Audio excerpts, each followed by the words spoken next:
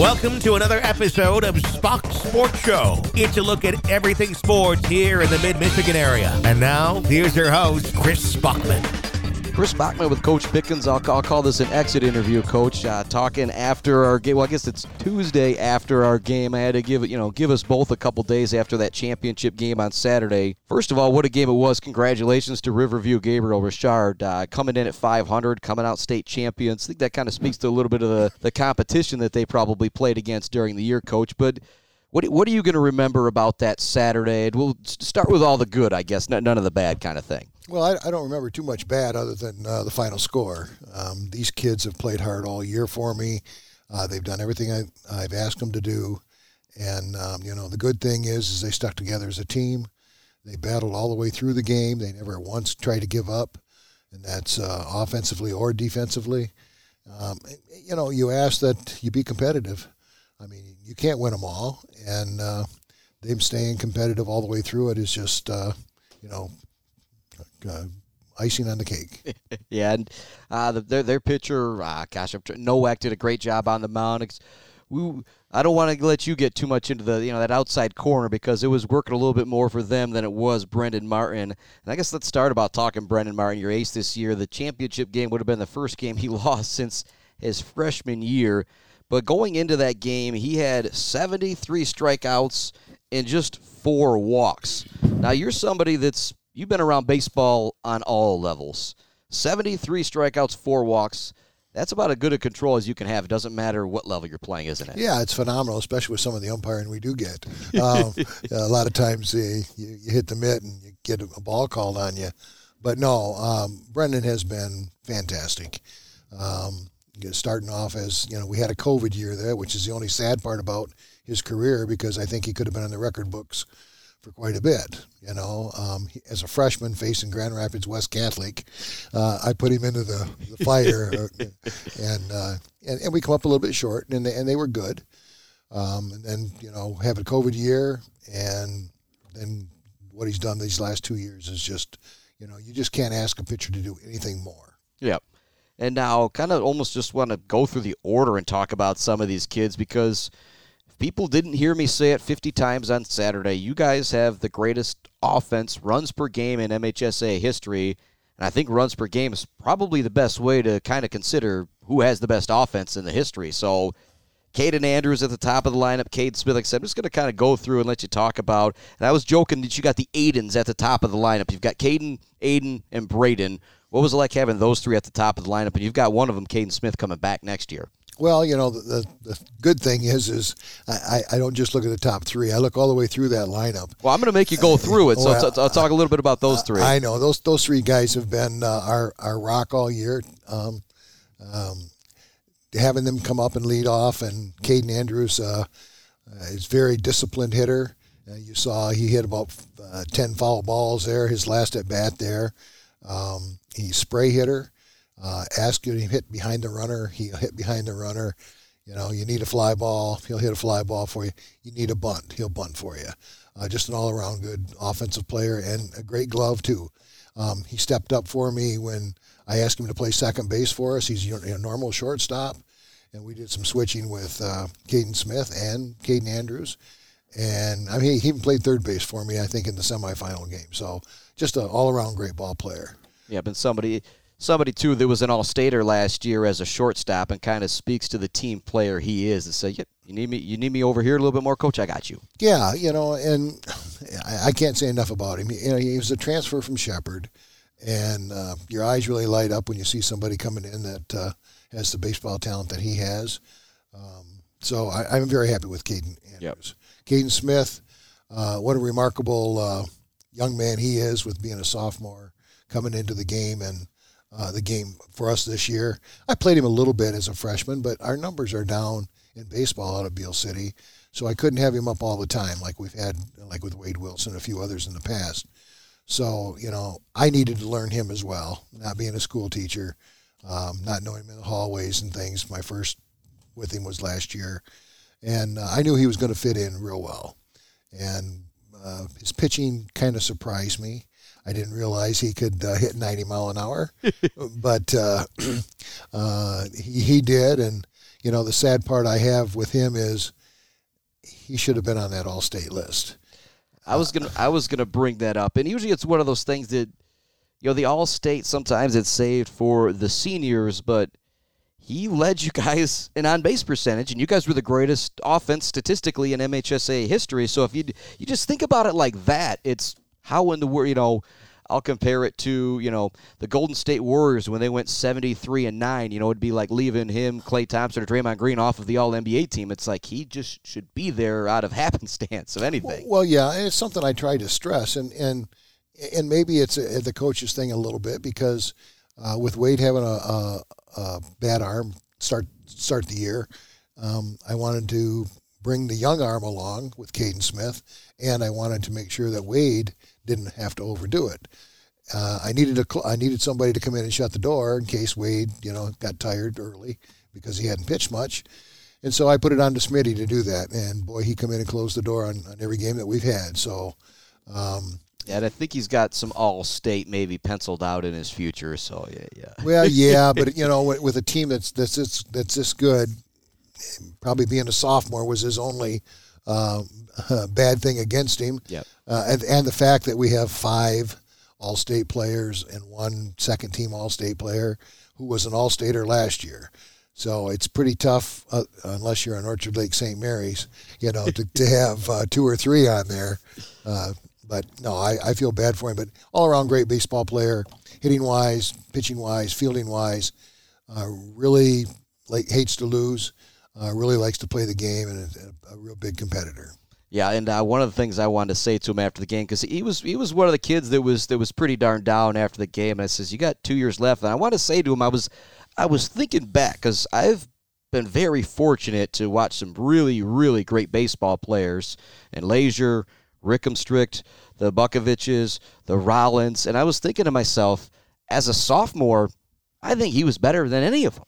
Well, yeah, and I've paid attention to a lot of the Mount Pleasant stuff as well in the local area. Been in the game a long time, and he has the potential to probably be one of the best kids I've ever coached, too. And that's pretty good company because I've had some kids drafted and things. So yeah, and moving on to probably one of the better hitters you've ever coached, Braden Haynes. Well, he's a power hitter, yes. Had a little trouble adjusting to that outside strike zone a little bit, but boy, can the kid hit. His brother was a great hitter, and Braden's a great hitter as well. I can't say enough about him. Yep, and I can't say enough about his dad. Always helped me out with stats stuff. It was funny. I had him up in the booth with me when we were doing, it would have been the districts in Beal City, and then I believe he came up with me at Dow Diamond because he was doing the Game Changer, and he didn't want to come on the air, but he would kind of give me little tidbits or whatever that, when he was off the air or anything, and so that was a lot of fun. It's been a great pleasure covering both of those youngsters over the last few years, and it's going to kind of go through the whole, starting line or the starting hitting lineup, I should say, and just kind of moving on to the cleanup hitter, Hunter Miles, pardon me. I was going to say Hunter Wilson. Well, there's a lot of Wilsons, but Hunter Miles, the kid is so coachable in baseball. We work on a thing called a split squat, the swing the bat, and he bought into it towards the middle of last year. And this year, when he hit the ball, he hit it hard. Ooh. And, he's developed more speed, and he's a child of the weight room. So he's going to play football at the next level. So he was in the weights, and it really just, the combination of everything just made him a real great hitter this year. And that's why he moved up from, I think it was 7th or 8th hitter last year to my number 4 hole. Were you surprised by that he ended up moving up there and had that much success at the plate this year? Oh, absolutely. When you get a kid that's a junior going to be a senior, they either got to be real committed. And I know he's committed to football. So he spent most of his time with football, but boy, the people we faced this year and how he hit the ball, it's always a good surprise, and that's what you need. You need the kids to want to get better, and that they do get better, and they fill the slots that you lose from the year before. Yeah, but now, like I said, we'll kind of go to the Wilson brothers here, Josh Wilson, Wade Wilson. First of all, was there any older brother, younger brother stuff on the team at all with those two? How did they get along on the team? Oh, they're fantastic with each other, and Wade is a leader, and Josh is a leader as well. They're both a little bit different, both great athletes, and I can't say much about them that there was no sibling rivalries. It was just, there, and we do our job. Yeah, and you think about the team player that those guys are. I think I can relate it to football. The multiple positions that those two have already played on the Beal City football team. Josh started as a left tackle as a freshman, then moved in as a sophomore, moved around on the defense as well. And Wade Wilson might go down as my all-time favorite athlete that I've covered because of what he did. You talk about a kid who was a star running back as a sophomore. Then he moves to guard as a junior because that's just where they need him to play, where he was going to be successful. And he went back and forth there as a senior as well. And for you, on the mound, out in center field, just an incredible player no matter where he was, what sport he was playing. Yeah, he's been an athlete for all of his life. I've watched him since the Little League come through. And it was that same group, that core group that we have, that I had as seniors this year. That was that good Little League program that they had.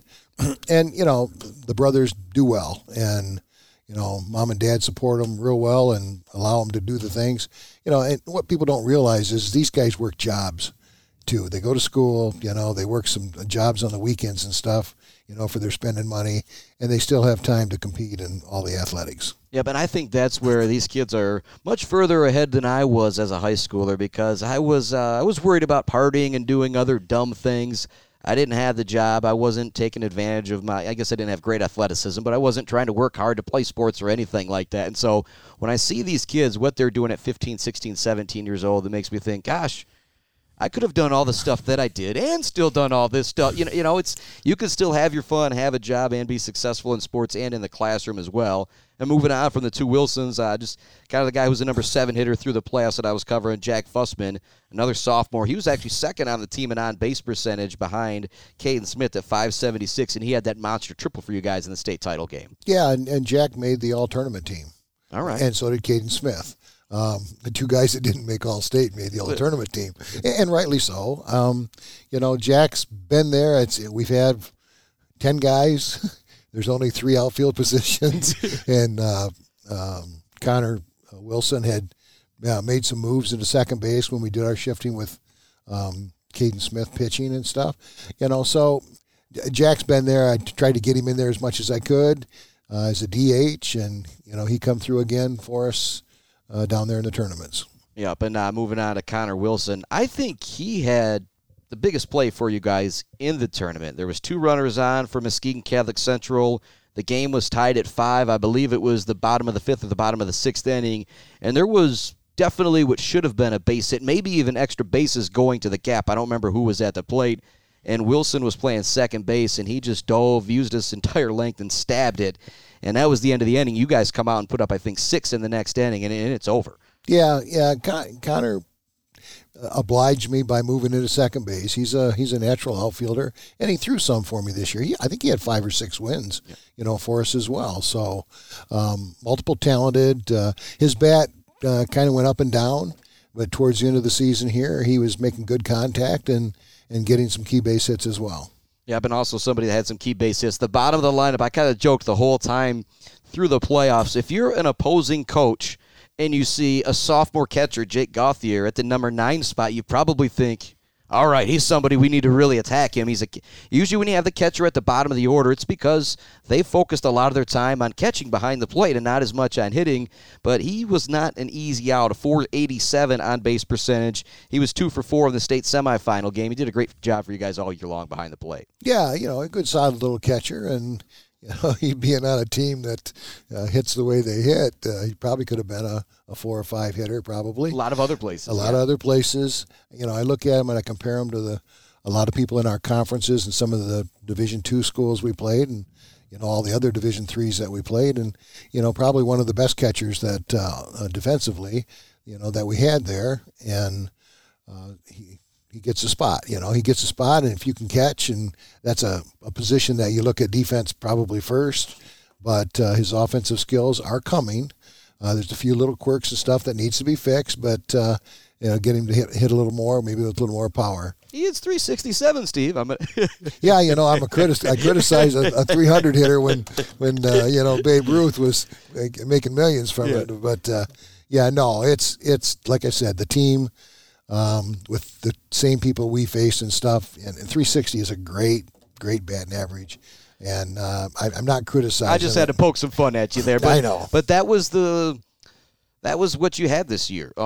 Like I said, I'll go through it. 477, 500, 511, 479, 494, 421, 459, 382, 367. And then Brendan Martin, I believe, was like a 360 hitter as well. I don't have him on here. He was just pitching the last few games for you guys and playing first base.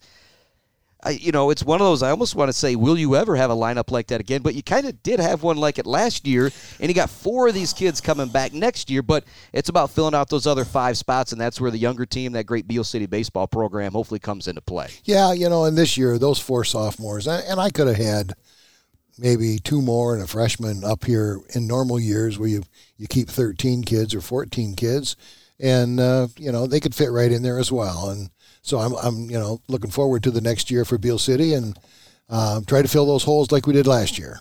Yeah, but I can't wait till next year as well. But we got a lot of sports ahead. But, Coach, thanks so much for taking some time. I think we chatted more than ever this year for baseball. We have to make sure we do the same thing again next year, man. Well, thank you, and I really appreciate all the coverage that the kids really deserve the coverage, and guys like you and that come out and do these kind of things for the kids. It's good for them, and they love it. Hey, somehow I get paid for it as long as Bob and Lori keep getting me paid for it. I guess don't tell. Hopefully they're not listening to this podcast because I probably do it for free too. But it's an absolute pleasure to watch these kids compete. I think it's the greatest job in the world. When I started doing the broadcasting thing, it was ESPN, NBA, NFL, and then I started doing this at my 104.3 and Buck 92 with Kurt Wilson, and it was like, this is the most fun level to watch.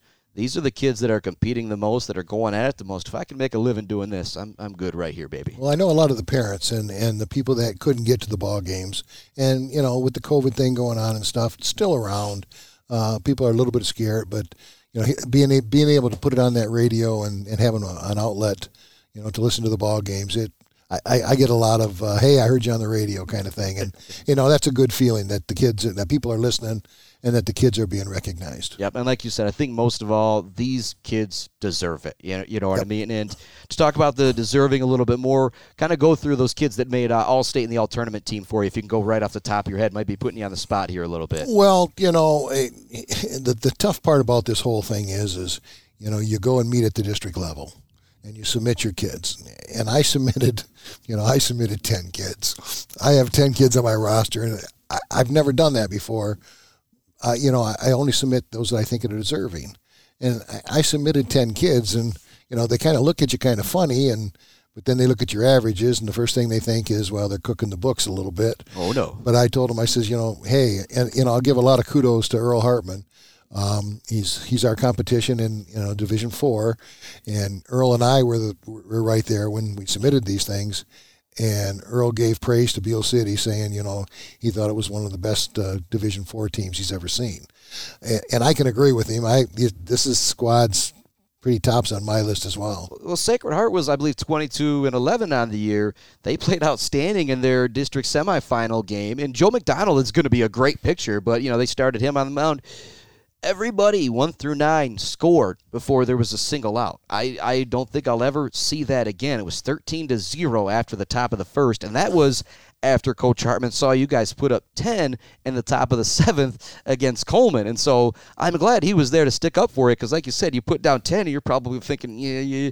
But it was all very deserving. Well, yeah, and Earl's got a young squad, and he's going to be. They're going to be coming. You're right, and they sophomores and freshmen's pretty much what he played with.